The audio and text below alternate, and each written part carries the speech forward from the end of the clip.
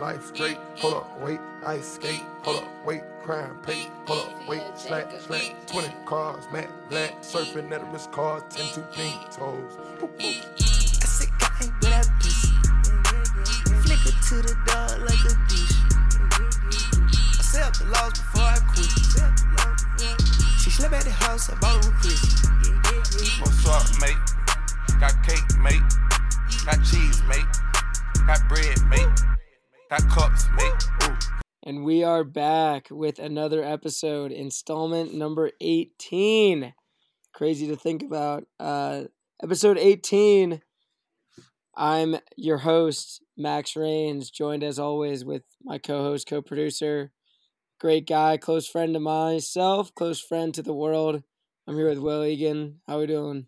What's up, mate? Not much. Glad to be back. It's crazy that we're almost at 20. Yeah, dude, right? When I was looking back at the episodes today, I was like, damn, I can't believe we're already at 17. Like, yeah. I listened to 17 the other day and was like, damn, I can't believe we're already there. Yeah, I mean, it seems like, I guess, when was our first episode? Like February? Somewhere in there, yeah. I think February.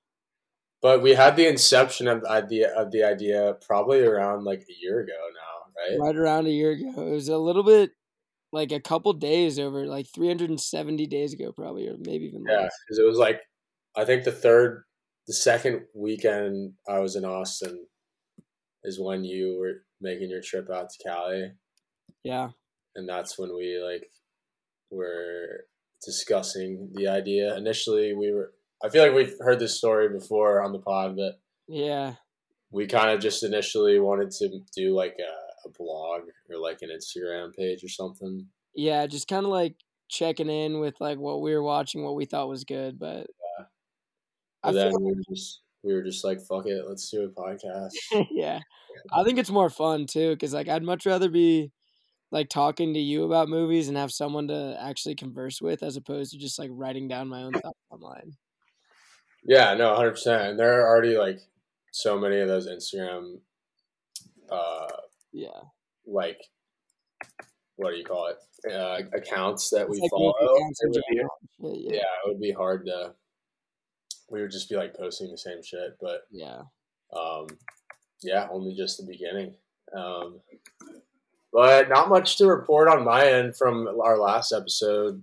Got a quick turnaround this time. Yeah. Usual. I've been pretty slammed with work, but that's a good thing, I guess. Yeah. The new job's just starting to like ramp up, kind of. How long have you officially been with NetSuites? Like 2 months. 2 months, damn. I thought. And like basically the first month and a half was all training, and then so now I'm like actually starting to work some deals and just try to get out there. But with that comes like I was wanting this to happen because I can actually like start making commission on deals versus like that time I was training. I like was just kind of sitting on my ass, not doing anything. Yeah, I mean, now that you're making commission though, this is where the fun begins, you know? Yeah, for sure. And my team's cool and all that, and been going to the office a lot more. That's been cool. Besides that, I went to a comedy show on Friday, which was pretty hilarious. Damn, dude, I'm jealous. I've been to one comedy show before, and it was when I was in Vegas. It was just like something to do for the night because I was there kind of by myself, passing through town, and I had a blast. But I mean, the whole time that I went to my show, I was like, damn, I wish I had someone to like hang out, you know? It's like it's hard to not laugh when you're at those types of things because like you know it's a comedy show, so like you're gonna laugh at everything. But so we saw Lil Sasquatch, which is like one of the Barstool producers. He, for you listeners, if you've heard of Son of a Boy Dad, he's one of the producers on that podcast. He's kind of just gained popularity on social media just for his like skits, humor. I think his official handle is like Lil Sasquatch 69 or something. Nice. Pretty fire. Dude, now, I've heard of him on stand up. I didn't know that he was like a stand up guy. Yeah, I think he's like just now starting to do. He was here in Austin back in March as well, but I think that was really his like first attempt at stand up, and now he's like doing a little tour. But he had awesome. 2 shows on Friday, 2 shows on Saturday. He was pretty funny. I mean, like I said, at any comedy show, like everyone's like gonna laugh. Yeah. But I don't know. He was funny, I guess.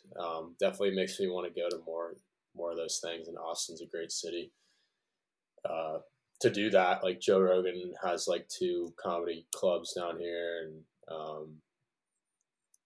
kind of just there's a what do you call it, like a following or market down here, and like music, comedy, all that is like big down here. So it's definitely there. I just need to look for it. And then kind of just hung out Saturday, Sunday, went to Austin City Limits, which is pretty dope. So was the comedy show separate from ACL? Like he wasn't there? Yeah.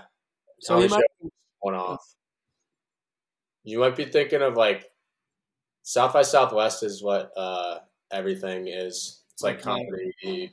That's definitely what I'm thinking music, film, art, technology. But yeah, this was like weekend 2 of Austin City Limits. So we went on Sunday, got to meet up with some friends from school, saw my boy Rohit. No way. What's up, mate? Rohit. Hey, what's up, mate? Saw my good friend Isabel Hume. What's up, mate? To boot. Who else? And then just like met some Elliot Gray. What's up, mate? To Elliot Gray. Hey, big what's up, mate? Austin local. Yeah. And then like met some of their friends, hung out with them, hung out with like Isabel's friends that I'm also friends with here. But nice. Yeah, it was a good time. We saw Paramore. She's nice. Hot. Red Hot Chili Peppers. Paramore is like what, all guys, and then the lead singer's a chick? Yeah, she's just like there, and she has just like a band, but like I don't know if you remember like when her songs like were coming out when we were like probably in like junior high or. Dude, all of her songs are bangers. Yeah, but I always thought that when those songs were out, like they were super old. But when she was making those songs, like she's only like 34, which she seems like she would be older. Yeah. So when those songs were coming out, like they seemed like they were past like our time or something. Yeah, they were like, we listened to them in like 2005 and we thought they were released like 10 years earlier. Yeah. But the fact that she's only like 30, like mid-30s kind of blew my mind. She was probably like 20 when that song came out or something, you know. But she still looks great. Nice. You think she would go for a guy like you? Huh? You think she would go for a guy like you? Like, I like to think so. Clearly, we still have a shot. If she's in her 30s, still have a shot. So that's all that matters, you know. It's attainable. You can get there. Yeah. Who else do we see? We saw this band called Spoon that's from Texas. They have a few popular songs. We saw Red Hot Chili Peppers. Damn, dude. How are the Peppers? They were good. I only saw a little of them. Dude, I can't even describe how many fucking people were just like there. I mean, they're one of the biggest bands damn near of all time. Yeah. At least in that genre. Right. No, they were good. It's all Big Wild, which was cool. They're kind of like a indie, like electronic artist. And then is Big Wild more than one person?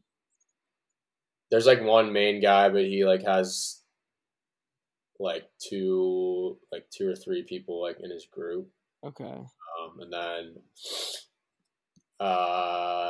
Zoo, CHU. He's some little Japanese American DJ artist. He's pretty dope. I didn't know that he was Japanese. Yeah, he's like some little fucker. Nice. He sings and he like is DJ. They literally were playing like musical chairs on stage. He brought up like 5 people to play musical chairs, and he would like control the music, obviously on the whole stage, like on the board. Yeah, and the person that won like got a tattoo like right on stage. What? Which that was pretty unique. Did you see that happen? Yeah, like he was up there like getting tattooed. Damn, that is wild. I've never seen something like that before on a concert. That's crazy.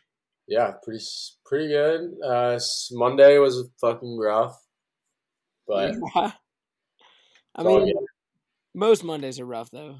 Yeah, and like my manager too. I saw him in the office yesterday, and we were like talking about ACL and stuff. He was like, "Yeah, I didn't go on one call at all on Monday because I just like couldn't speak."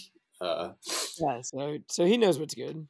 Yeah, and like there was ACLs in some huge like park basically, and by Sunday of weekend 2, everything's just like fucked. Everything's fucked, kind of like the ground is just basically all dirt. Yeah, and there's just like dust getting kicked up everywhere. So Sunday night and Monday, I was just like hacking and sneezing, and I was blowing my nose, and like black shit would like come out. What? Damn. You got the function flu. Yeah. I've never heard that. I like that. Function flu was real, but we're better now. But so were the vibes. Yeah. So they usually come in pairs. Vibes and the flu. Like if you want the vibes, you vibes were great, but get the flu. The flu didn't hit me too hard. But that's about it. Fuck yeah. I'm gonna have the function flu again this weekend for Formula One Grand Prix. That's gonna be. I was about to say, I want to hear about that. What's the plan? Yeah, so my brother and his wife are flying in from Denver Friday. I'm gonna take like a half day and show them around Austin a little bit. Nice. Probably just fuck around Austin. We were like trying to get a boat, but they like are getting in like mid-afternoon, so that would have been tough. Yeah, because you want to make your money's worth, like. Yeah, right. And then Saturday is practice and quals, and then Ed Sheeran concert on Friday night. Saturday. Or Saturday night? Damn. Yeah, Green Day's playing on Friday, but I don't know if we're going to go to that. Dude. Even though Sheeran show's going to be sick. So you have tickets to watch the qualifying and all that, like the racing stuff on Saturday, and then afterwards the concert? Yeah, like the concerts are a part of like our 3-day pass that we got. And then... are you going to do anything Friday then with it? Or nah? We probably won't go to practice on Friday. I mean, just because we want to show them around the city a little bit, I think, I think it would be a better time getting out in the city as opposed to going to the racetrack, because you're going to be. We don't want to be at the racetrack the whole entire weekend, like we will. Yeah. Like the majority, but and then Sunday, Sunday's race day. Probably gonna get there hella early to get a spot. And then what time's that thing gonna go down? Like, because they gotta have the Europe times. The race is at 2 Central Time, so 2 Central. You folks can do the math yourselves on what time that will be.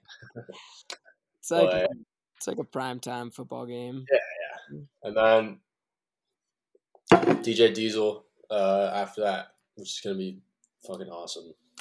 For those that are unaware, DJ Diesel is Shaquille O'Neal turned DJ. So that dude, I've seen some videos of his shows and he's always lit. So should be a good time. I'm very curious, but I have a feeling that we won't see a lot of him because of the group I'm with, aka my sister and my sister-in-law are probably not going to be. That's not their scene. A fan of that, just because it's straight dubstep. Yeah, But we'll see. They can probably just suck it up. Are they leaving on Sunday? Your brother and your wife, sister-in-law? They leave Monday morning. Okay, well, I mean, you guys can still go out Sunday then. They might be down. Yeah, we'll see. But yeah, gonna have the function flu again, probably on Monday, but it's worth it.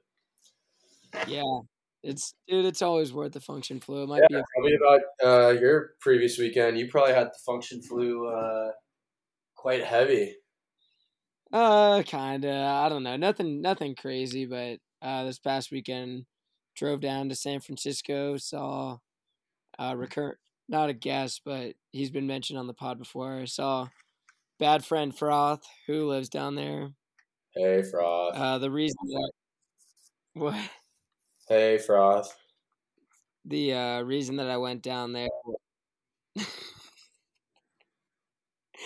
dude, I think our connection's messed up. What's going on? Oh, we're back. So went down there to see Froth, and the reason that I went down is because our other friend, who's actually been on the show, Daniel Garza, DG Killa, what's up, mate, to him? He was down there. DG. He was in San Francisco because of some work event and decided to just stay the weekend and kind of hang out with some homies on the West Coast. Him being living in DC, he doesn't see a lot of us too much, so we he's a traveling man. He's a traveling man. Dude, it's a 9-hour flight plus time change difference if you fly from San Francisco to DC. Isn't that crazy? That's brutal. Because it's 6 hours in the air. Fly out Sunday morning. Did he fly out Sunday morning and then he got there at 7 p.m.? So he was supposed to fly out Sunday, but that ended up not happening, but I'll get to that in a sec. So on another one of our friends that lives in San Diego, Hayden Boggs, flew up for the weekend as well. So we had four old homies. What's up, mate, to Boggs? We had 4 of the homies together, which is always a good time. And Friday, there's a pretty interesting start to our evening. So we DG gets off work kind of late. He doesn't get to Frost's place until probably 4 or 5. He thought it was only gonna be half day, but it turned out to be more. So gets there 4 or 5. We're leaving. We're planning on going to dinner. And in San Francisco, in the same way that you can rent a Lime scooter, you can rent these mopeds. That's the same. Yeah. All you need is a driver's license and your phone and a credit card, and you can rent one of these things. So there's an app, basically. Yeah. Same way you do it. It's literally the same thing as Lime, yeah. And so Froth is I want to show you guys the city. Let's do this. We'll ride the mopeds. It's sick. And I was sure, whatever. I don't really care. And then, so Hayden Boggs he signs up to do it. Froth is signed up. So the plan was for DG to ride with Boggs and me to ride with Froth. And we're riding around doing our thing. And Boggs is all right, I don't think I can have someone on here. We should just walk. I guess he got nervous. And Froth is no, dude, maybe, I don't know, maybe have Max sit on the back and then I can drive DG. And we're all right, that's cool. And so I hop on with Boggs and he's kind of turning, whatever. And we're making some turns. And in the city, there's a lot of one ways. And so we're figuring it out. I lean, he, at the same time that he does, it helps us move. Yeah. And so he gets on. And we're going up to the hill, and then we just decided that we're going to walk to this dinner place because it was getting late. We wanted to be able to, eat food and then go out and not be, super crazy late. So we were all right, well, let's just end up going. We're just going to walk to this place or call an Uber or something. And Boggs all right. And I was well, here, let me hop on with Boggs. I just want to take one lap on these things because I hadn't ridden one yet. And I was and they're all right, sure. Me and Boggs are riding around, and then he's looking to turn right because it's a block. So we're just going to take all right turns to get back and see Froth and Garza. And we're taking our right turns, doing our thing. And then I'm like, dude, that's a one-way. That's a one-way. He's like, oh, shit, okay. So we got to, like, turn around, and there's this big bus that's, like, right next to us. So we're like, all right, fuck. Like, we're in over our heads a little bit. Like, let's let this bus go by. Yeah. So, bus goes right, and we're going to take another right because we couldn't before. And there's, like, this old woman walking, and I was like, all right, slow down, Boggs. Like, let's let this woman go. And I don't know if he doesn't hear me or just decides to go, but he just goes around her, like, in front of her. Yeah. But there's two cars that are waiting to go in the opposite direction. So we're going basically right at two cars. He misses the first one and hits the second one. And I'm on the back seat of a moped without a seatbelt on because they don't have seatbelts for whatever reason. And so he runs into this car, snaps, pops its tires, and I go flying, bro. Because launch off onto the no, because I'm on the back seat and the front tire gets stopped. You know, I just fucking go flying. Did you fly out of the car or onto the pavement? I flew off of the moped in the middle of the street. Yeah, I wasn't sure if you flew onto the car. Like no, I didn't hit the car. But he was able to kind of right turn or turn to the right real quick, and he missed the bumper, scratched some paint, but pops the tire, and I just go flying, and then we get up, and then my feet are at Boggs' head, so like I got some air. But luckily, this fucking guy who we hit is the coolest dude ever. He was like worried if we were hurt or like whatever, and he was like kind of like he was way more worried about us than his car. Like we thought, yeah, he probably thought it was his fault or something. Because if he was parked the whole time, like we ran straight into him. And so, yeah, that makes sense. I thought he was like in drive. No, the two of them were just parked right there. I don't know if I made that clear or not, but we hit them, and this guy's super cool. Me and Boggs ended up changing the tire for him, and he was like really appreciative because he said he didn't know how to change a tire, never done it before. So we were like, all right, cool. Like this guy, he ended up for it. Yeah, we kind of made up for it, but he ended up being a good guy. I don't know if he's gonna charge Boggs' insurance for the tire. I would if I was him, but I could tell that he had a nice car in San Francisco and lived in the city. So, what kind of car did he drive? It was a brand new like Honda 4Runner or fucking Toyota 4Runner, like a nice kind of SUV type. And he said that he had never even opened the owner's manual because we were like, all right, let's check to see how we get this tire removed, whatever. And he was like, all right. He's like, I've actually never opened this. And I was like, all right, well, maybe his like lack of knowledge will help out in our favor. Right. Dude, I'm sure Boggs was bugging after. Yeah, Boggs was pretty worried. I was worried about Boggs because I kind of hurt my leg because my leg got smashed in between the moped and the car. Yeah. So my leg was kind of hurting a little bit. And he said that he was fine, but if anyone knows Hayden Boggs, he would be the type of guy that'd be like, "Oh, I'm fine," but actually have like a broken leg or something. Yeah, quite humble, Mr. Boggs is. Not one to boast. Not one to admit weakness either. Yeah. But yeah, I was worried about him. He said he was fine, and my leg was kind of hurting, but I was like, yeah, I think it's just like bruised, like should be okay. And when I woke up on Saturday morning, it felt a lot better, which I was really happy about. Because I was worried that my leg hurt a little bit, but didn't hurt that bad because of adrenaline.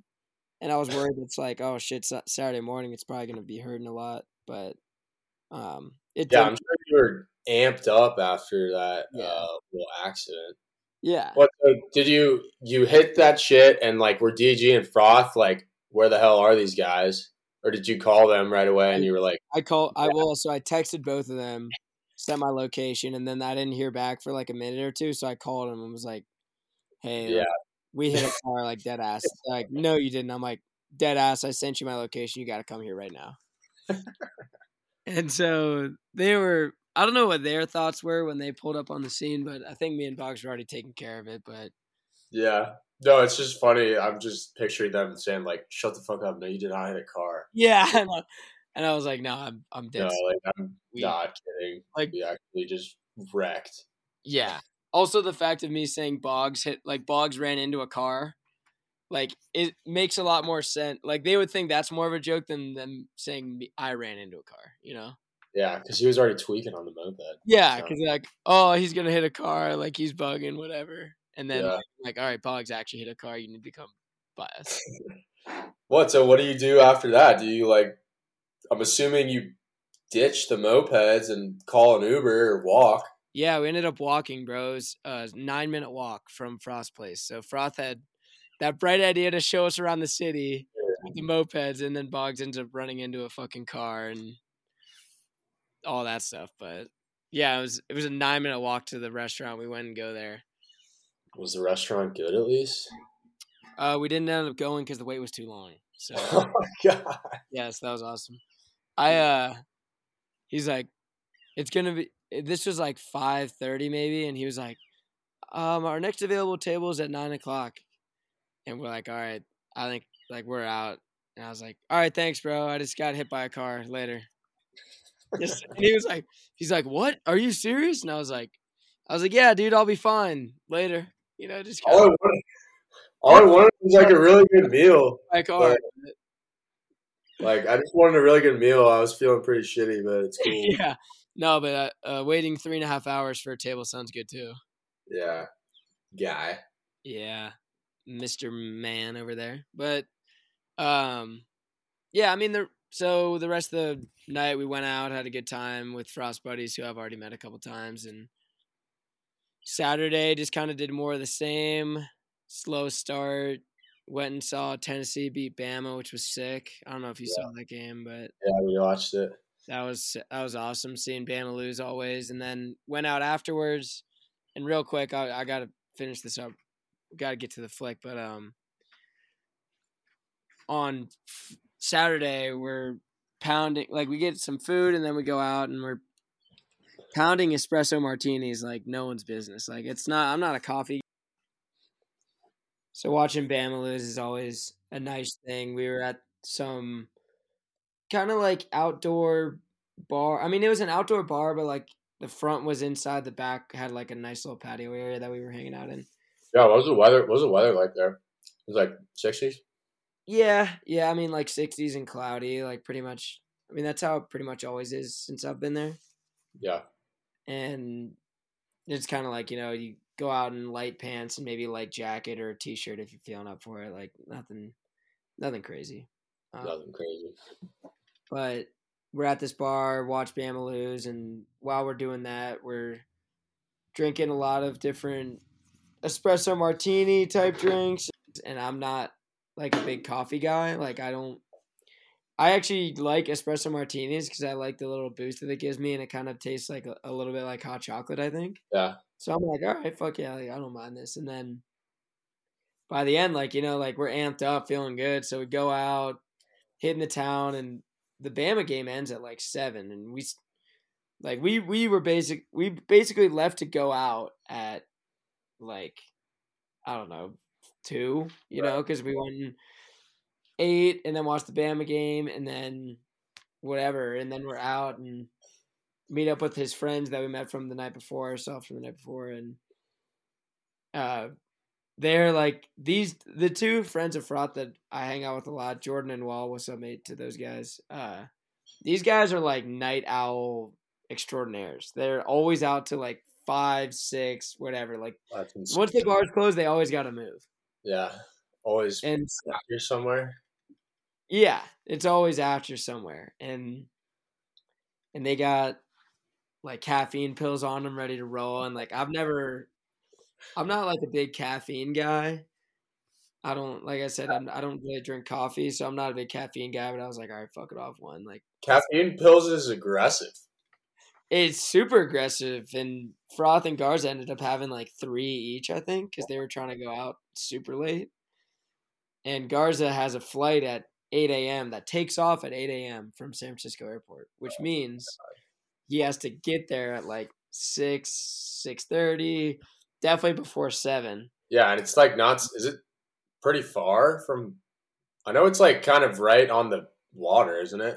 Yeah, it's right in the bay, but it's kind of south of San Francisco, so it's like probably 25 to 35 minutes, depending on traffic from Frost Place. Yeah.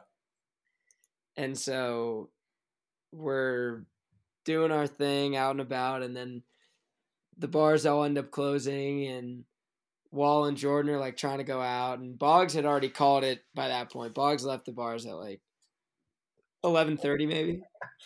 That's classic. And he was trying to get me to come too, and I kind of did, just because we had been drinking for like 9-10 hours at that point almost. Yeah. And I ended up being like, fuck it, like I only see these guys so often, like I gotta go out. And then we're out, bars closed, they try to go to these after hours, and me, Froth, and Garza end up bailing at like 2 or 3 from this one place we were hanging out.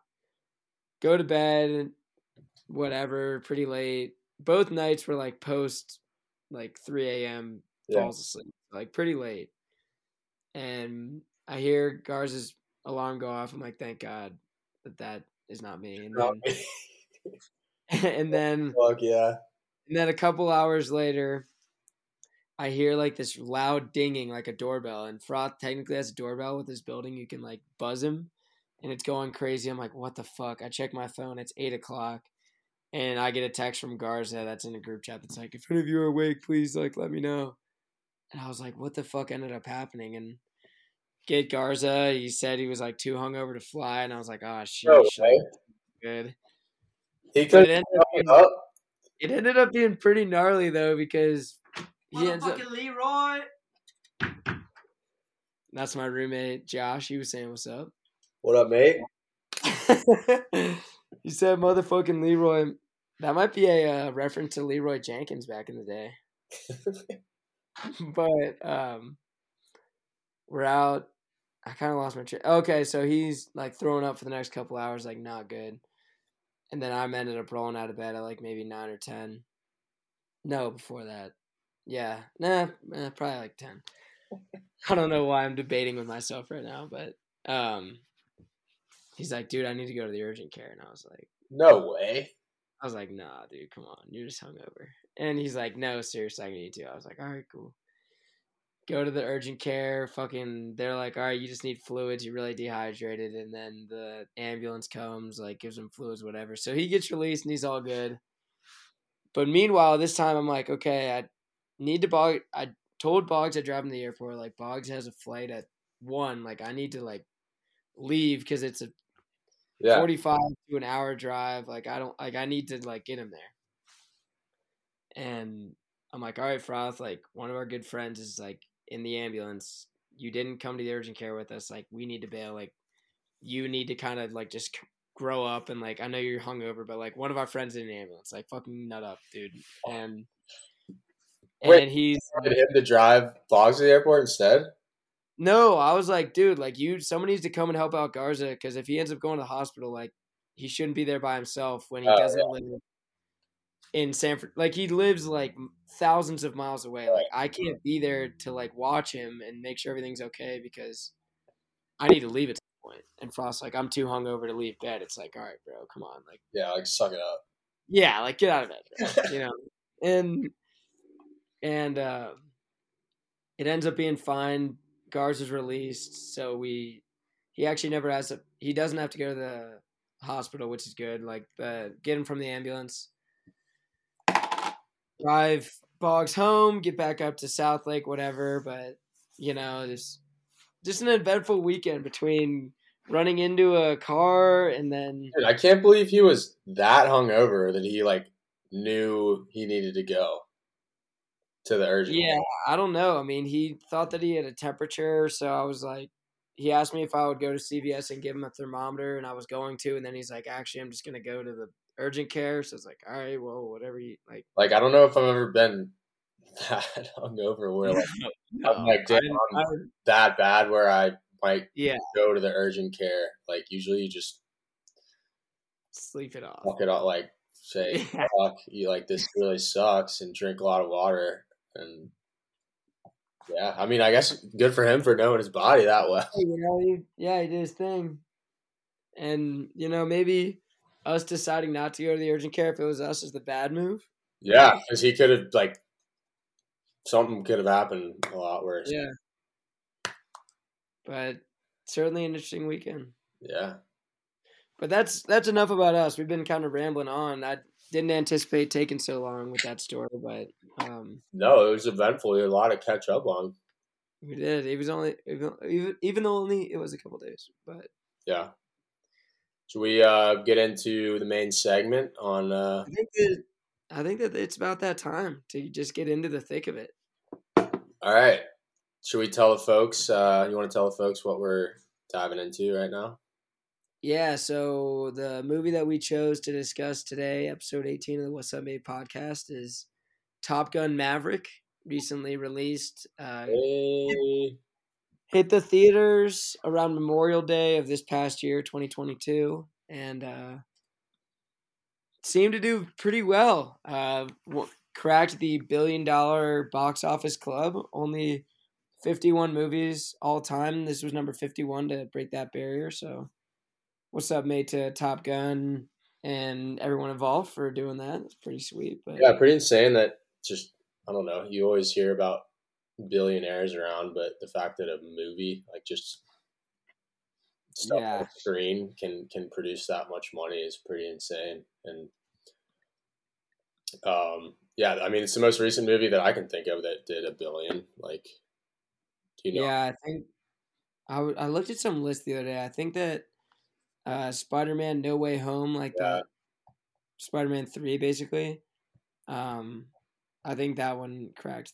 I think that was the number 50. Yeah. Before this. And everyone knows Avatar did. Or Avatar's the highest grossing film ever, isn't it?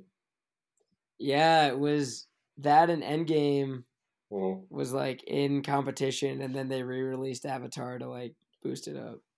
Yeah, so kind of like Max said, it was released this past Memorial Day, which I feel like was a great move on their part. Just everyone seeing it during the summer. I know I saw it probably a week after it came out, a couple weeks. But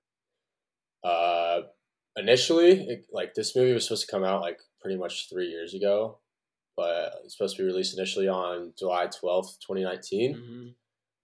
And then got pushed basically a year to June 2020. Then everyone can probably guess what happened because of that. So it proceeded to get pushed 3 more times to our final release date of Memorial Day 2022. So a long time coming. I'm sure Tom Cruise and all the cast and producers were really kind of anxious for the release, and just so many delays and a lot more money they probably had to spend, the studio and all the EPs to get this movie made, Yeah, I mean, so how does that work, you think? I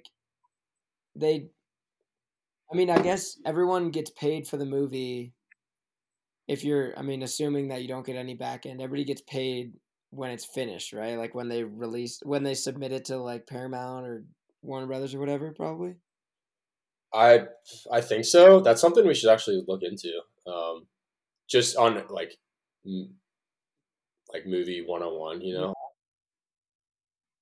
They wanted to get this thing out. Obviously, they don't want to sit on it long because the way it works, probably the studio pays them, whoever, the movie makers, actors, everyone, the final product of the movie, and then the movie just isn't released for years, so that's why they probably wanted to get it done, if I had to guess.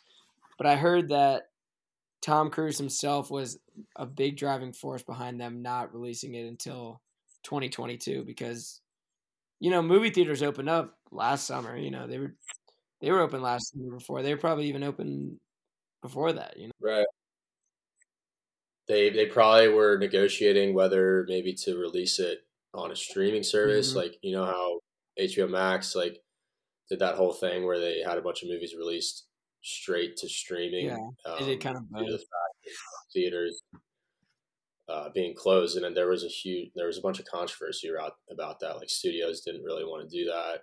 Because they wouldn't make any money, really, you know. They were losing money and all that. So it's a fair point, but yeah, like Tom Cruise, he was like basically the maker of this movie. I read something like this movie's basically Top Gun, Tom Cruise. Basically, it's just a movie about him, but he wanted to present it in the way that it was shot, and I was reading stuff on how the cameras they were using and the way it was produced, like to get the full experience, you kind of have to see it in the theater. Definitely. Like the cameras they were using were these super wide angles, and they're using IMAX. If you were to watch that like on your home television, yeah, it's going to be sweet, but probably not the same effect as the IMAX cameras and the IMAX sound. So props to him for doing that. Yeah, he maybe lost some money or had to negotiate with the studio and the producers, but I think the way it was worth it. And definitely, I think the studio knows that too now. You know, yeah, for it making $1 billion, like in hindsight's 2020. But I don't know if I'm assuming this clip was shown at every like theater showing, but at the very beginning, it's just like a minute clip of Tom Cruise in a studio chair talking, and he's basically saying like, thanks for being here. This took like a really long time. Like a lot of hard work, a lot of dollars were invested in this movie, and we hope you enjoy it, because I think he ends it by saying like, this is for you, like you, the viewer, which I thought was a nice like touch or a little like anecdote that was added in at the beginning. And I don't know about you, but it got me like super juiced. Oh yeah. Like, right after he finished, I was like, all right, we're locked in. And then, yeah, it starts out really hot. Yeah. So we can start getting into it real quick. I just want to say I watched the movie the other night, and I saw it in theaters as well as the other night. And you're right, the theater experience is the definite way to watch this movie. You know, I watched it on my couch with the lights off, and it was a good time, but, you know, still can't beat that theater experience, which I still think is a valuable way to watch a movie. And I don't think theaters are going to die necessarily. Maybe they'll slow down, but that's a different conversation for another time, perhaps. Yeah. But I'm glad that it started out the way it did. Yeah. You kind of get your nostalgia fix in right away with the kind of quote that's at the beginning talking about like on March, US Navy, Top Gun school. Yeah, which is the same like quote that was in the original movie. Mm-hmm. And Tom Cruise is like he's at the flight school still, or he's at some base, and don't they have to like hit Mach 10 for them to keep the base open or something, right? And nobody's real quick, even before that, when they were doing the lettering, they did the Top Gun theme where it was like like all that shit. You get your nostalgia for sure. And then they go into Danger Zone right after that. So those two combined, I thought was a great way to start the movie first and foremost. But yeah, so they have to hit Mach 10 in order to continue this program to see the limits that can be pushed with a manned aircraft. So they use this thing called the Death Star or Dark Star. Dark Sky or something. I don't know. But it's not Death Star because that's from Star Wars. But they use this plane, and they've got the classic of, you know, Pete Mitchell Maverick being like, you don't have to go through with this, you know, you're going to lose your job, or like, you're done flying, whatever. He's like, but I know what happens to everyone else if I don't do this. It's like, all right, classic fucking like cheesy fucking Maverick, you know, but ends up hitting Mach 10. And I think that scene was just like one of my favorite shots in the movie was Tom Cruise walking into the Hammer, showing the Dark Star with the all black, and it's just like razor fucking sharp turns and edges and everything. Like that thing. It looked like a spaceship. Yeah, it did. And yeah, just like he's like all suited up. He's on the runway, and he gets like a radio message saying like that the captain or whoever that's played by Ed Helms, shows up. He's like trying to terminate the mission. Yeah, because he's big. They call him what, the drone ranger. He's basically trying to shut everything down. Tom Cruise, as you can guess, just says "fuck it" and takes off on the runway right over Ed Helms and his boys. And real quick, I read something that shot they could only shoot once. Yeah, with him flying directly over. Yeah, and real shot, like all the wind speed, and there's like a little building or shed there. Yeah, it's like the security checkpoint. Right, and they weren't expecting the roof to fly off of that, but it did, and just which is awesome. The shock. I love that. Yeah, the shockwave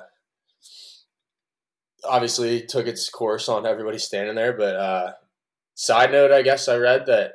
So Ed Helms, pretty famous actor, and all right, real quick, Ian. So it's Ed Harris. Ed Harris. Who's Ed Helms? Ed Helms is the guy in The Hangover and like all that. Yeah.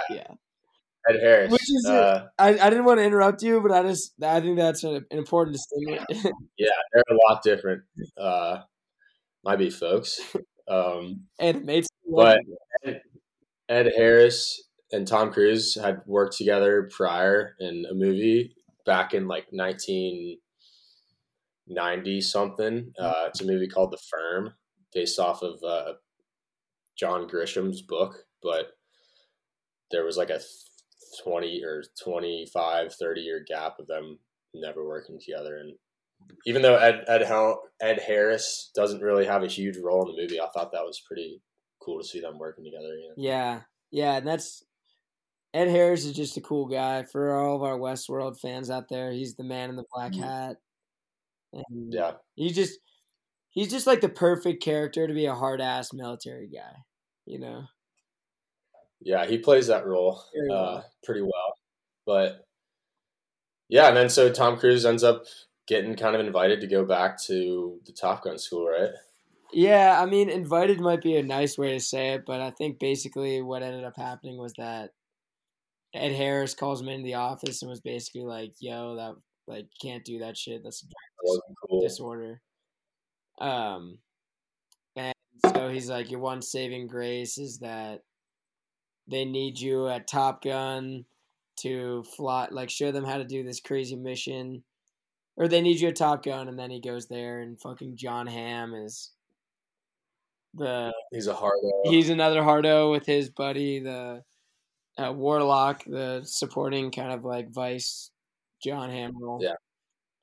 And one of the things I thought that was funny about that scene is that, or I guess not necessarily funny, but interesting, was they showed it to Tom Cruise, and he's like, lays out the whole plan of like, okay, you'll need 4 fighters, they'll work in pairs, they'll drop the bomb, whatever.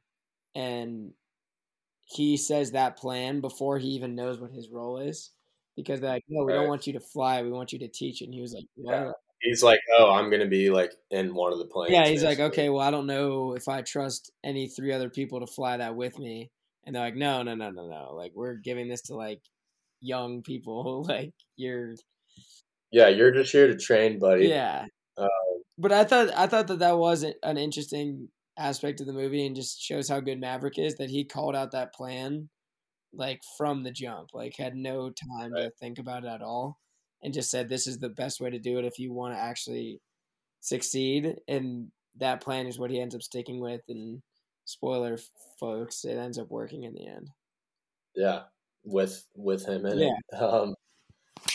Yeah, it was kind of interesting how like the Top Gun school had been around for a while, and all like the pilots were sitting kind of ready to get trained for the first time, and the instructor at the beginning is like, hey, we brought on like a veteran, blah blah blah, like he goes on a spiel, and a few of them turn around and they like see that it's Maverick, and like they get like super upset because they know his reputation, and the fact that he's like still a legend around the school and everybody knows around him was pretty cool, I thought. I agree with that. I think another reason that they might have been a little bit taken back by Tom Cruise being the instructor is that the night before they were at the bar and a couple of the guys gave him a hard time because he had to buy rounds and was like calling him an old man and all this shit. And then lo and behold, he's your instructor. You're just like, oh, fuck, that's not. Yeah, what was the thing at the bar? Like, if you mistreat the bartender, you got to like ring the bell or something. And yeah, it's if you disrespect a lady, the Navy, or have your phone on the bar, you have to buy everyone around. And she caught him with the phone on the bar. And then he ends up getting kicked out later because if your card gets declined, you get like thrown out or something. Yeah. And so, they like toss him onto and so is that's the scene where we see Rooster for the first time. Yep. Right. Yep. And I just thought how much they tied the storyline back to Goose, which I feel like that was inevitable, but I think that was a great decision though. Like just a great theme in the movie for them to add. Like there was a bunch of flashbacks and their relationship and storyline between Maverick and Rooster on how like they kind of Rooster basically hates him because he thinks it was like his fault for his dad like dying in combat or in the training session and all that, but we see them kind of develop closer together and they end up like both saving each other's lives at some point in the film. Yeah, I think that it was genius for them to include the flashbacks during that scene of him singing Great Balls of Fire because that was a scene that was in the first one that was a fan favorite of Goose and Mav singing that together, and then lo and behold, Rooster is there as well and as a little kid. And I thought it was great to include that because I feel like a lot of people might have forgotten that scene or didn't put together that Rooster was Goose's son. And I think great proof of that is when we were watching, I was watching with my roommate Dolph the other night, and that scene comes up and they show the flashbacks. And the first thing he says is, oh man, I haven't seen Top Gun in a while. And so like he had forgotten all about that, but because they included that, he remembered that scene again, you know? So that's like a first person like proof that was the right call that they did that. And I remember hearing people talk about like, oh, like, do I need to see the original Top Gun to like watch this one? Like no, but not really, because they kind of probably like it would definitely help. And so many people like rewatched the original one, or they watched it for the first time and they were like, "This is the cheesiest movie I've ever seen." Yeah. Like this movie's like kind of shitty because there's really not much plot in the first one. No, but I'm sure when it first came out, it was like so ahead of its time. Yeah. And, like I feel like all those action movies back then were kind of cheesy. Yeah. It was more about just like the action and how they could film it and like showing fucking like planes in the air in a movie. Seeing Maverick in his prime. Yeah. I don't know. Honest opinion on Miles Teller in the film? Honest opinion is I think that he did a great job. I think that the nature of the role is always going to be a little bit just kind of like, I don't know. I mean, like everyone knew that like him and Maverick were going to end up having a good relationship. Yeah, like they were going to end up like getting on good terms. Like but everyone knew that they were going to start out fighting, and then there's going to be some like trial that happens, and they bring them together, and then they're going to be homies afterwards. So like, it's just a very predictable role to portray to begin with. Yeah. But I still think that he did a great job, like adding his own flair to it. You know, like learning how to play the piano, or not necessarily learning how to play the piano, but learning the Great Balls of Fire song and performing it, and like I think. Physically, the way he looked as the character made a lot of sense because his like hair was a little bit like highlighted blonde because that's his Goose, and then Goose's wife were both blonde. So like he looked the part very well, you know, obviously very in shape as well. And not to say that I think that the portrayal of that character was necessarily easy, but I think that a lot of people could have played that role and done well, but I think that him looking the part really made it a better portrayal in the movie.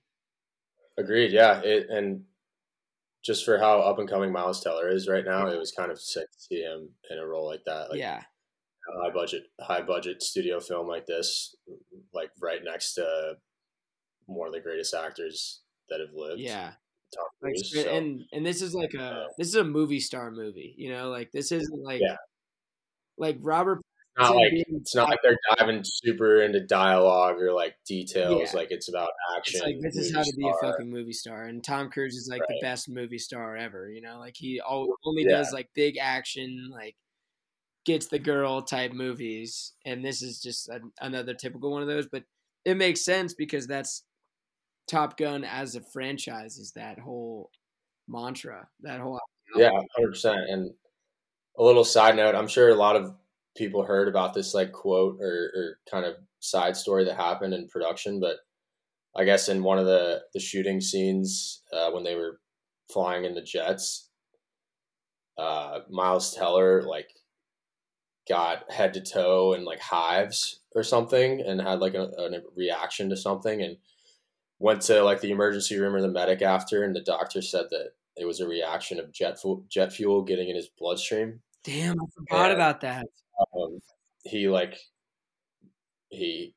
eventually told Tom Cruise, like, obviously, and Tom Cruise made like a side comment saying like I was born with jet fuel in my bloodstream or something, just like the biggest fuck you to He's like, bro, just in case you forgot, I'm still fucking Tom Cruise. Like, I'm not pressed. Like, we're gonna make this movie. Yeah, seriously. No, Miles Teller is good. I thought how you said like it's a hard role to kind of, or an inevitable role. It's hard to like break out in that kind of role because it's so like predictable. There were certain points where I was like, Miles Teller's doing good, but it's just kind of like he's being like cheesy. Yeah, I think it's just the nature of that role is. He was like whining or like I don't know. He's a little cheesy, but like you said, it's kind of just a hard role to step into. But he did his better than anyone else could have probably. Yeah, I mean, so it was actually down between him, another guy, and Glenn Powell, who ended up being Hangman. So Glenn Powell was actually so impressive that they ended up expanding the Hangman role. I guess he was just kind of like a minor character, and maybe they even ended up changing the ending for him. But I thought Glenn Powell did a great job as Hangman. Yeah, are you saying the ending, like on how he kind of like saves the day? Yeah, like maybe that wasn't Hangman originally. Maybe they expanded that for him, but yeah. There's always got to be like some.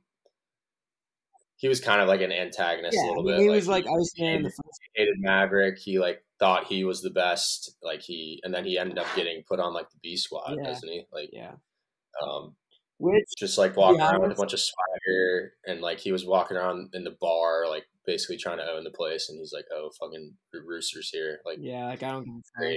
Boys slow. Yeah, but so there were like six fighter pilots plus Maverick, right? There were 5 plus him.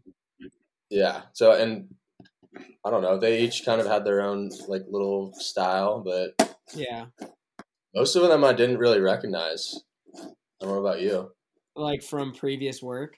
Yeah, I like did not recognize as actors and actresses. Yeah, so I recognize Glenn Powell because he was in the movie Hidden Figures. I don't know if you saw that. But that's about like the space race back in the day, and he portrayed John Glenn, and I saw that movie, recognized him from that. But that was it. I had never recognized him. I obviously knew Miles Teller and Tom Cruise. I didn't know Penny. I knew John Hamm and Ed Harris and all those guys, but just the amount of like training they had to go through was pretty unbelievable to read about. Like they're a big thing for Tom Cruise and like Jerry Bruckheimer and the director was that like they wanted to limit the amount of CGI used like as possible. So these are like real shots and real jets. Obviously, like they're not flying jets, but they're in like a 2-seater, and the camera angle's like in the back seat. Yeah, there's a real life pilot flying the planes, but they're acting as if they were that pilot, and like the planes they're in the backseat of the plane. When this thing's going 6-7 Gs, like they're still going 6-7 Gs. Right. Miles Teller apparently said that at least like 3 of the new actors threw up every day while filming in the jets, which that's awesome. I'm not surprised at all. I feel like I'd be thrown up the entire time, and they have to like get into overall physical shape just to withstand like the G-force and going like Mach whatever. And that's another aspect of the whole Top Gun like folklore, is that like they're all good looking, they're all in shape. Like if you're based on the first movie, if you're gonna be a pilot in the second one after everybody already knows the first one, like you're gonna be good looking, you're gonna be in really good shape. It's just how it is. Yeah. I thought they kind of started out pretty hot in terms of the training. Like one of my favorite scenes was the like game they played, dogfighting. They're all like in formation, and Tom Cruise is explaining the rules to the game. Like I forget the exact rules, but they basically just have to dogfight. No like missiles allowed. Yeah. They just whoever gets locked on loses. Whoever basically last man surviving. Right, and he's saying that, and they're like coming up with punishments, like 200 push-ups to the team that loses, and the pilots came up with that because they're like, "Oh, we're about to smoke this old man." Yeah, and they're like, "All right, let's begin," and they're like, "Where the fuck is he?" And he just shoots up like from right underneath them, and they all swerve around. And the soundtrack of that scene, I remember being pretty sweet. Yeah, it's the Who. What's the songs? New Constitution. Which I think I think that's a great song to use because, hey, I'm about to get metaphorical in here, but I think that like they were the new Constitution. Like he was Tom Cruise is the original Constitution, teaching them the new Constitution of like the Constitution of flying. Like this is how it's done. If you want to succeed, this is what you need to do. Yeah, no, 100%. I'm sure they had that same exact conversation like when they were picking the song. Yeah, like that's one of those English teacher things that's like, oh, the fucking drapes were blue because he was feeling sad. Like, yeah. No, it's I guess like kind of getting into the meat of it, like they go through this training, and like it's this extremely hard like exercise that they're looking at and hearing on how it's supposed to be done, and weaving through this like canyon basically, and doing a blind shot on this little target, and having to pull up extremely fast and go like Mach whatever. The G-forces are insane. Potentially 10. Like the ceiling or whatever they call it, like is very low in terms of if they break the ceiling, there's like these missile guns or whatever that are going to hit them. Like an automatic defense that's like if you go above 300 feet, you're going to get smoked by these guys. And so like they keep trying, none of them can get it, and doesn't like the mission end up getting like the training ends up getting like terminated or something, and Tom Cruise eventually like just goes beast mode and ends up doing it like under the time limit. Yeah, so a couple things happen. So they're doing the training, and Tom Cruise sets the limit at like I think he said in real life you need to do it in under 2 minutes and 30 seconds. It needs to be complete in real life, and you're not allowed to go above like 300 feet. And that's what he sets the parameters at for the training. And then no one's really able to get the training. Rooster was able to complete it, but they were like 2 or 3 minutes late, so that gave enough time for the defense planes to get in the air and fight him off. Right. And then Tom Cruise is butting heads with John Hamm and looks, and then he gets called into Iceman's office. Mm. And so, first and foremost, I think that the Iceman character in this was just awesome. Like him being as a part of the story, I think is great because first of all, he's admiral of the Pacific Fleet, or excuse me, he's a commander of the Pacific Fleet, which is only given to 4-star admirals. So this is the equivalent of being a general in the army that's in charge of like everyone in the Middle East. Like he's like his direct report is to the president and the director of the Navy as like the commander of the Pacific Fleet. So like first and foremost, like Iceman is a straight badass. Like he's in charge of like everyone, you know? Yeah. Every ship and plane that's every ship on the and water. plane and sailor on the Pacific Ocean, which is the biggest ocean in the world. I looked it up. There's 6 different fleets. You know, I said that he was the commander of the Pacific Fleet. There's only 5 others in the world, and the Pacific is the biggest. So like, there's 6 people of his rank, and he is like in charge of the most of any. So like, I think having him being in that role is really sick. Yeah, just kind of how they introduced him, like at the end of the original Top Gun, like they like kind of make amends or whatever. Yeah. And he kind of goes back to get some wisdom from Val Kilmer. Yeah, because Val Kilmer's like his only homie in the army or in the Navy at this point. Like everyone's like, fuck Maverick. Like he's like not really in the best of shape though, right? He's like got throat cancer or something and just sounds like shit. Yeah. So one thing I think that's pretty cool about the movie is that in real life, Val Kilmer had throat cancer. He beat it, but he still lost his voice box, so he's got like a pretty, like it's hard for him to talk. Yeah.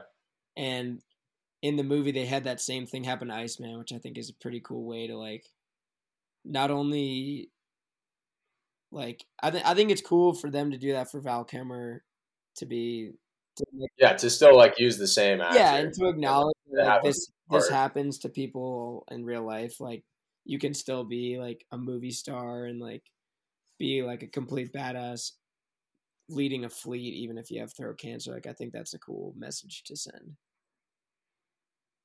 Yeah, for sure. And like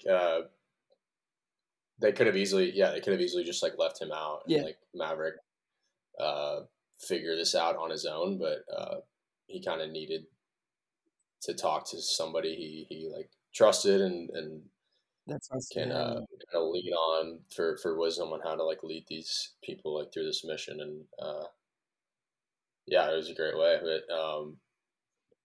But was Val Kilmer like, besides the original Top Gun, I can't think of anything else that he was like in off the top of my head. I know that he was one of the Batmans at some point. Oh, really? Yeah, and then he portrayed Jim Morrison in like an OG biopic about the Doors. I mean, I feel like he's one of those guys that just got famous during our parents' generation and was just like, oh, you know, like he's Val Kilmer, like he's fucking famous as shit. You know, I think that he was a big movie star in the 80s and 90s and then just kind of stayed like relevant. Yeah. But so he goes to Val Kilmer because Val Kilmer is not the Navy's not happy with the way that Maverick has been kind of like given lip to John Hamm, and eventually Val Kilmer ends up dying, not in real life but in the movie. Iceman dies and there's a big funeral and pretty awesome scene with all the pilots there and showing the ceremony and everything. But because of his death, John Hamm kind of fires / takes off the responsibility of Maverick's shoulders and is like, oh, I'm in charge now.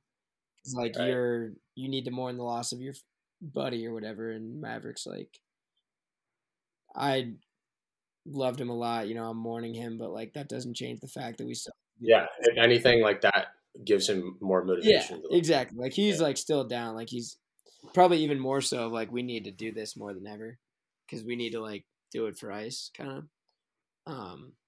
But John Hamm takes over, and I mentioned the parameters earlier. And then I think he changes it from like 2.5 minutes to 4 minutes, and then says like the parameters before were 100 feet. Then he moves it up to 300 feet in 4 minutes. So just like makes it unrealistic. And at this point, Tom Cruise has been told that he's basically done as a fighter pilot, and he doesn't like that very much. So you want to tell the folks what he ends up doing? You kind of referred to it a little earlier. Yeah, he basically just says "fuck you" to John Hamm, and kind of, I forget how exactly it like gets introduced, but they're like, "Oh, there's someone like out there or something," and he zooms by in a jet, like right over the tower where John Hamm is, and goes and does the mission, and he kills it under the parameters that he originally set. Yeah, and so and he said, and he did that when with the students watching as well, and he said, like, basically, I'm not going down with the fight. Like, I need to show these kids that it's possible to do this, because a big theme so far was that this mission's impossible. Like, people are gonna die. You can't do it, and no one had actually been able to do it. And Maverick had actually never even tried. And he's like, okay, set the parameters to 2 minutes 15 seconds. I'm just about to like do this on my own. And he ends up falling. Yeah, he balls out, and then doesn't John Hamm's just like, all right, you kind of proved your point. Yeah, we're gonna send you, like, yeah. So yeah, and so he never really expected that. No, I agree. And Jeremy, motherfucker.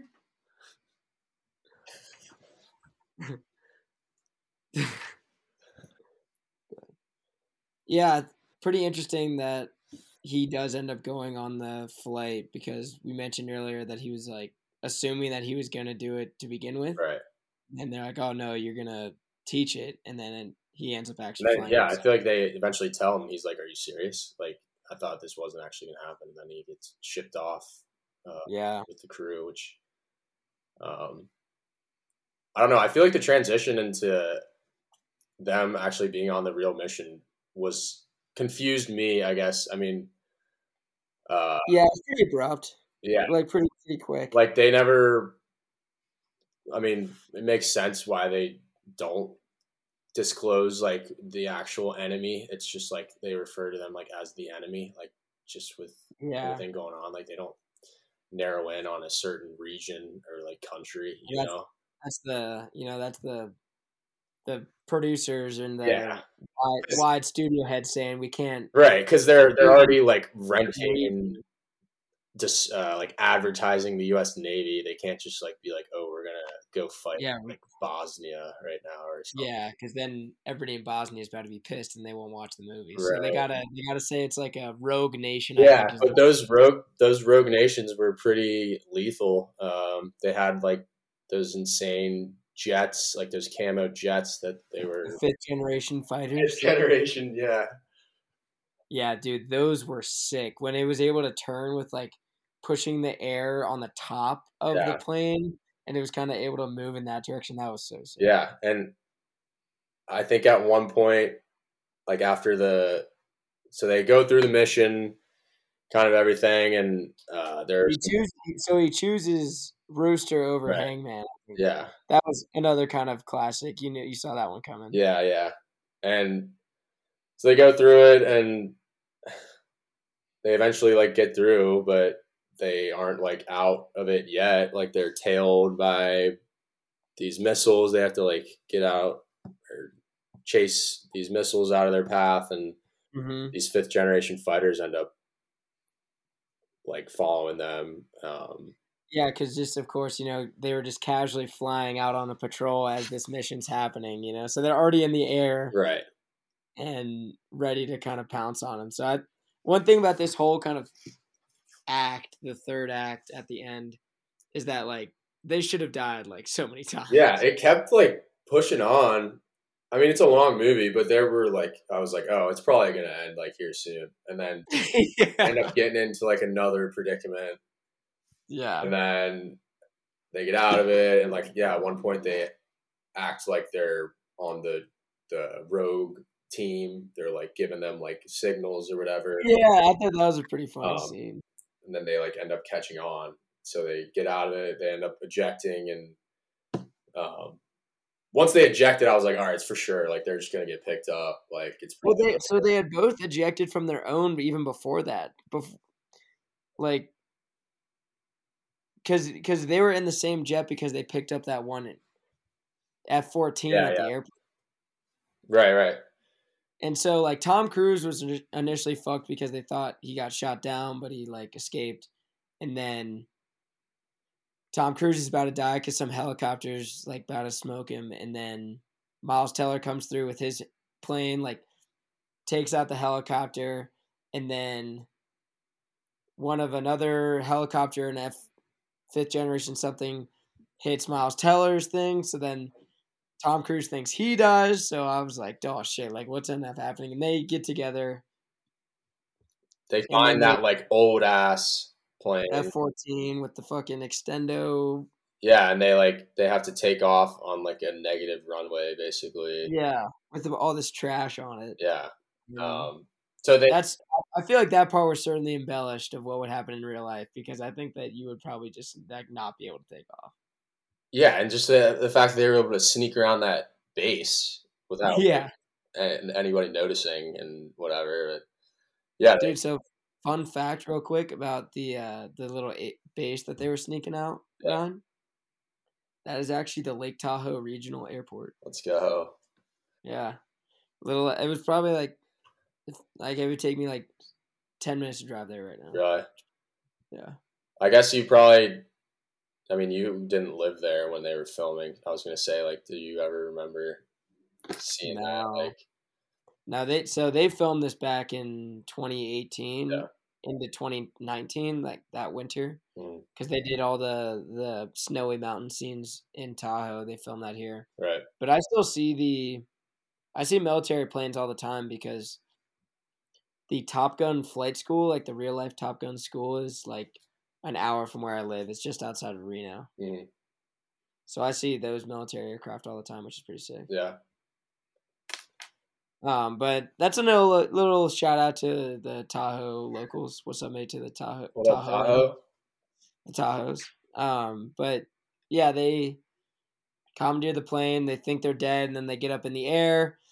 The helicopter, the fifth generation, like start going after him, and he's able to like kill the one from the jump, and then kind of evade the second one, and they think that they're fucked because they're locked on, and then all of a sudden Hangman comes through and saves the day. Yeah, no, we could see that one coming too, but did you actually? Because that was one that I actually didn't see. Like no way they were gonna like actually get shot down. Yeah, I know. Well, I knew that they were gonna get out of it, or I could have seen maybe Tom Cruise dying and then Rooster living, which might have been a better ending. Yeah. But yeah, I did not see Hangman coming through. I think one thing that was cool about that is that they showed him in the reserves in the cockpit being like get me out there, like I want to assist, provide backup. And then they're like, excuse me, John Hamm's like, we're not losing anyone else today. Maverick is gone, you know. Just so intense, like yeah. That's an order. That's an order. Yeah. You stay grounded. That's an order. Yeah. Yeah, they eventually fly that clunker back on the aircraft carrier, and without a front wheel, they get caught by the net. Yeah, and now they're finally actually safe, you know. Yeah.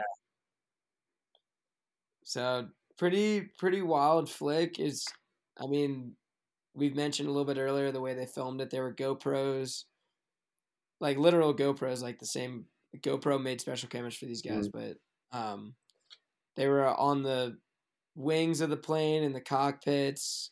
There were IMAX cameras on the side of the mountains that they were filming on. Like really, really intensive cinematography work, but I think that it really, really paid off. Yeah, over like 800 hours of footage shot, condensed down into 2 hours and 40 minutes or something. Dude, you know what's crazy is that I heard in an interview that Miles Teller said when he was promoting the movie that so they had 800 hours of filming. That's just like a really big number. Yeah. But another way to think about that is that that is as much as Peter Jackson filmed for all 3 of the first Lord of the Rings combined. Wow. Yeah. Those those are like 3-hour movies. Yeah. That is kind of a cool perspective to put into it. Yeah, and he's just known for being like going the extra mile on everything. Yeah. You know? Yeah. Pretty wild. I guess kind of one of my last points, kind of just a little trivia.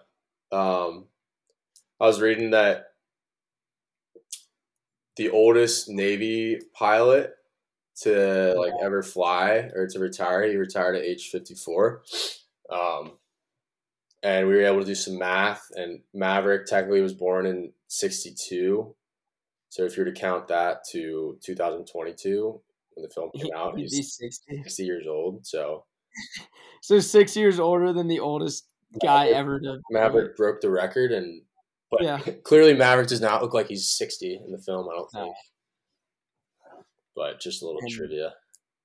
Yeah, I got some other kind of cool trivia stuff. So in the first movie, the love interest for Maverick was Charlie, a blonde woman, and obviously it's a different woman in this sequel.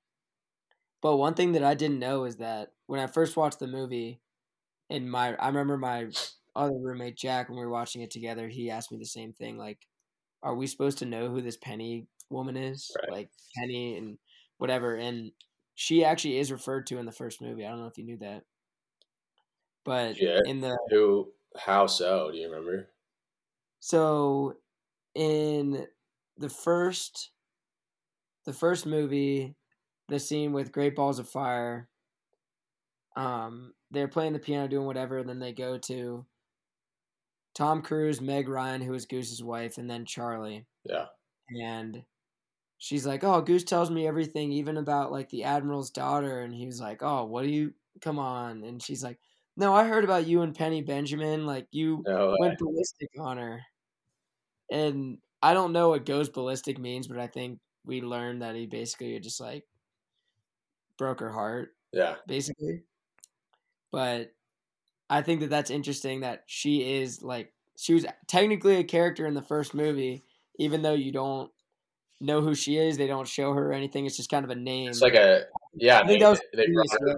they brought her back as like just a side story, and they see each other at the bar, and there's clearly like some romantic tension there, and they had to add something like that in the script just because it's like it's you need a love interest, you know. It's Maverick. You need a love interest, and he like drops her off at her house at one point, and she's like, don't look at me like that or something. Like, we're not doing it. Like, we always give me that look. We always know how this ends. And so they like part ways, and then eventually like they end up getting together, and like her daughter shows up, and he has to like sneak out the window or something. Like, yeah, that was a funny scene. There's got to always be some romantic aspect to these kinds of films.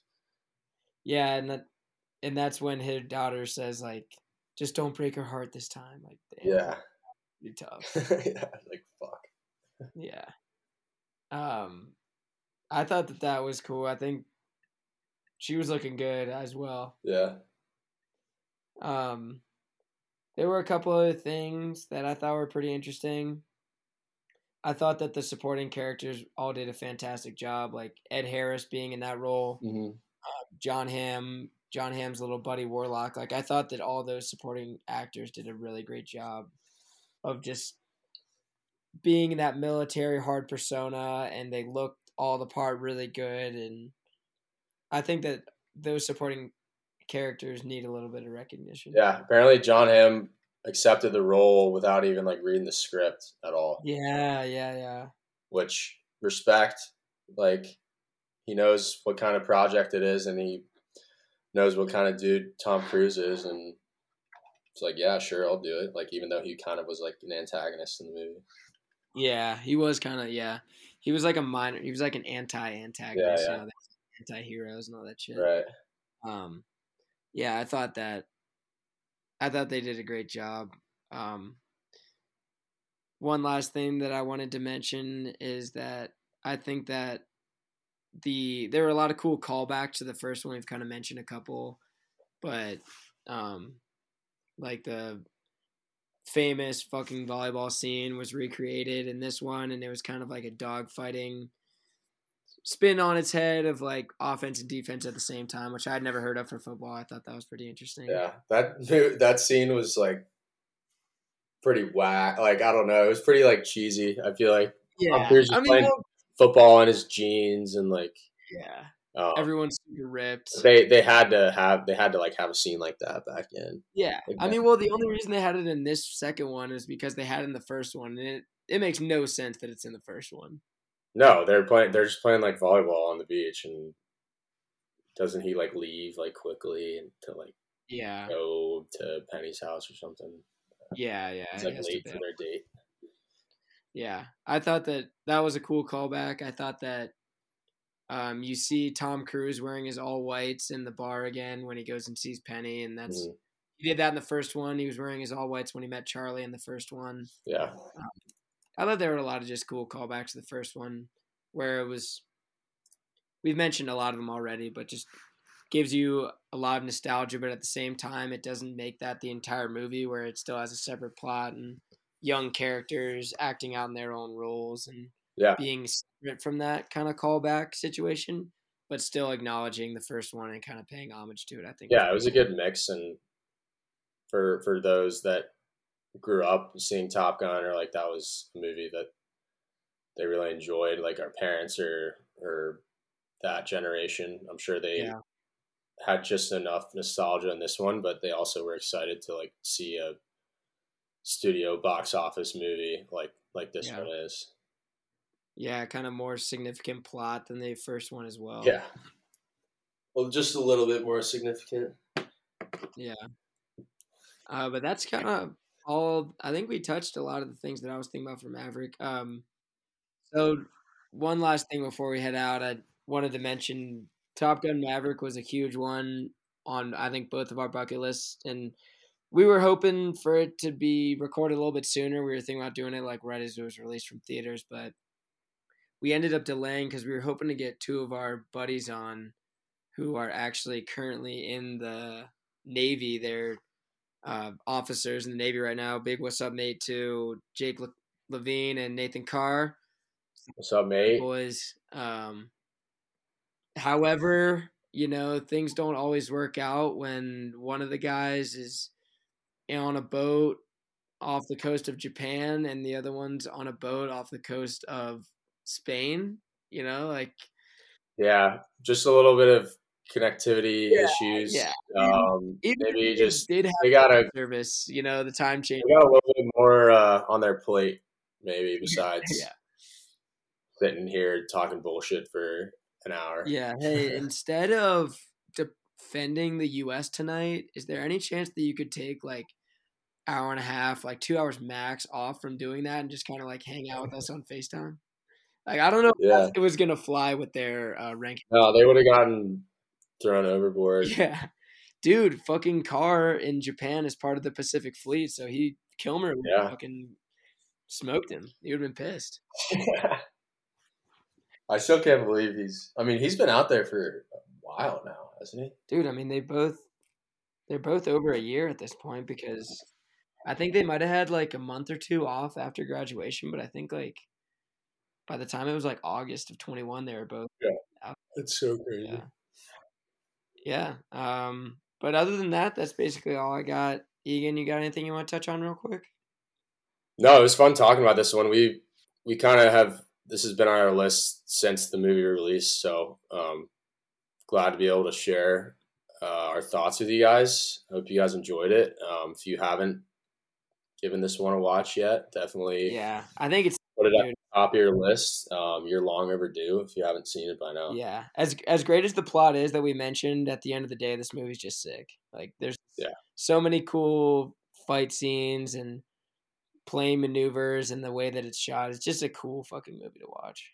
Yeah, like no other movie really has been shot like this, and there's a reason that it grossed over $1 billion. So yeah, check it out. Give it a watch if you have a free night.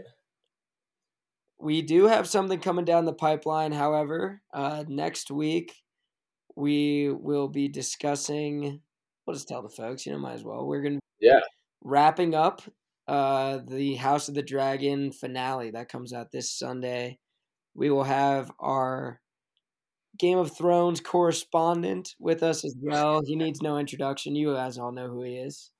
But we'll be back next week.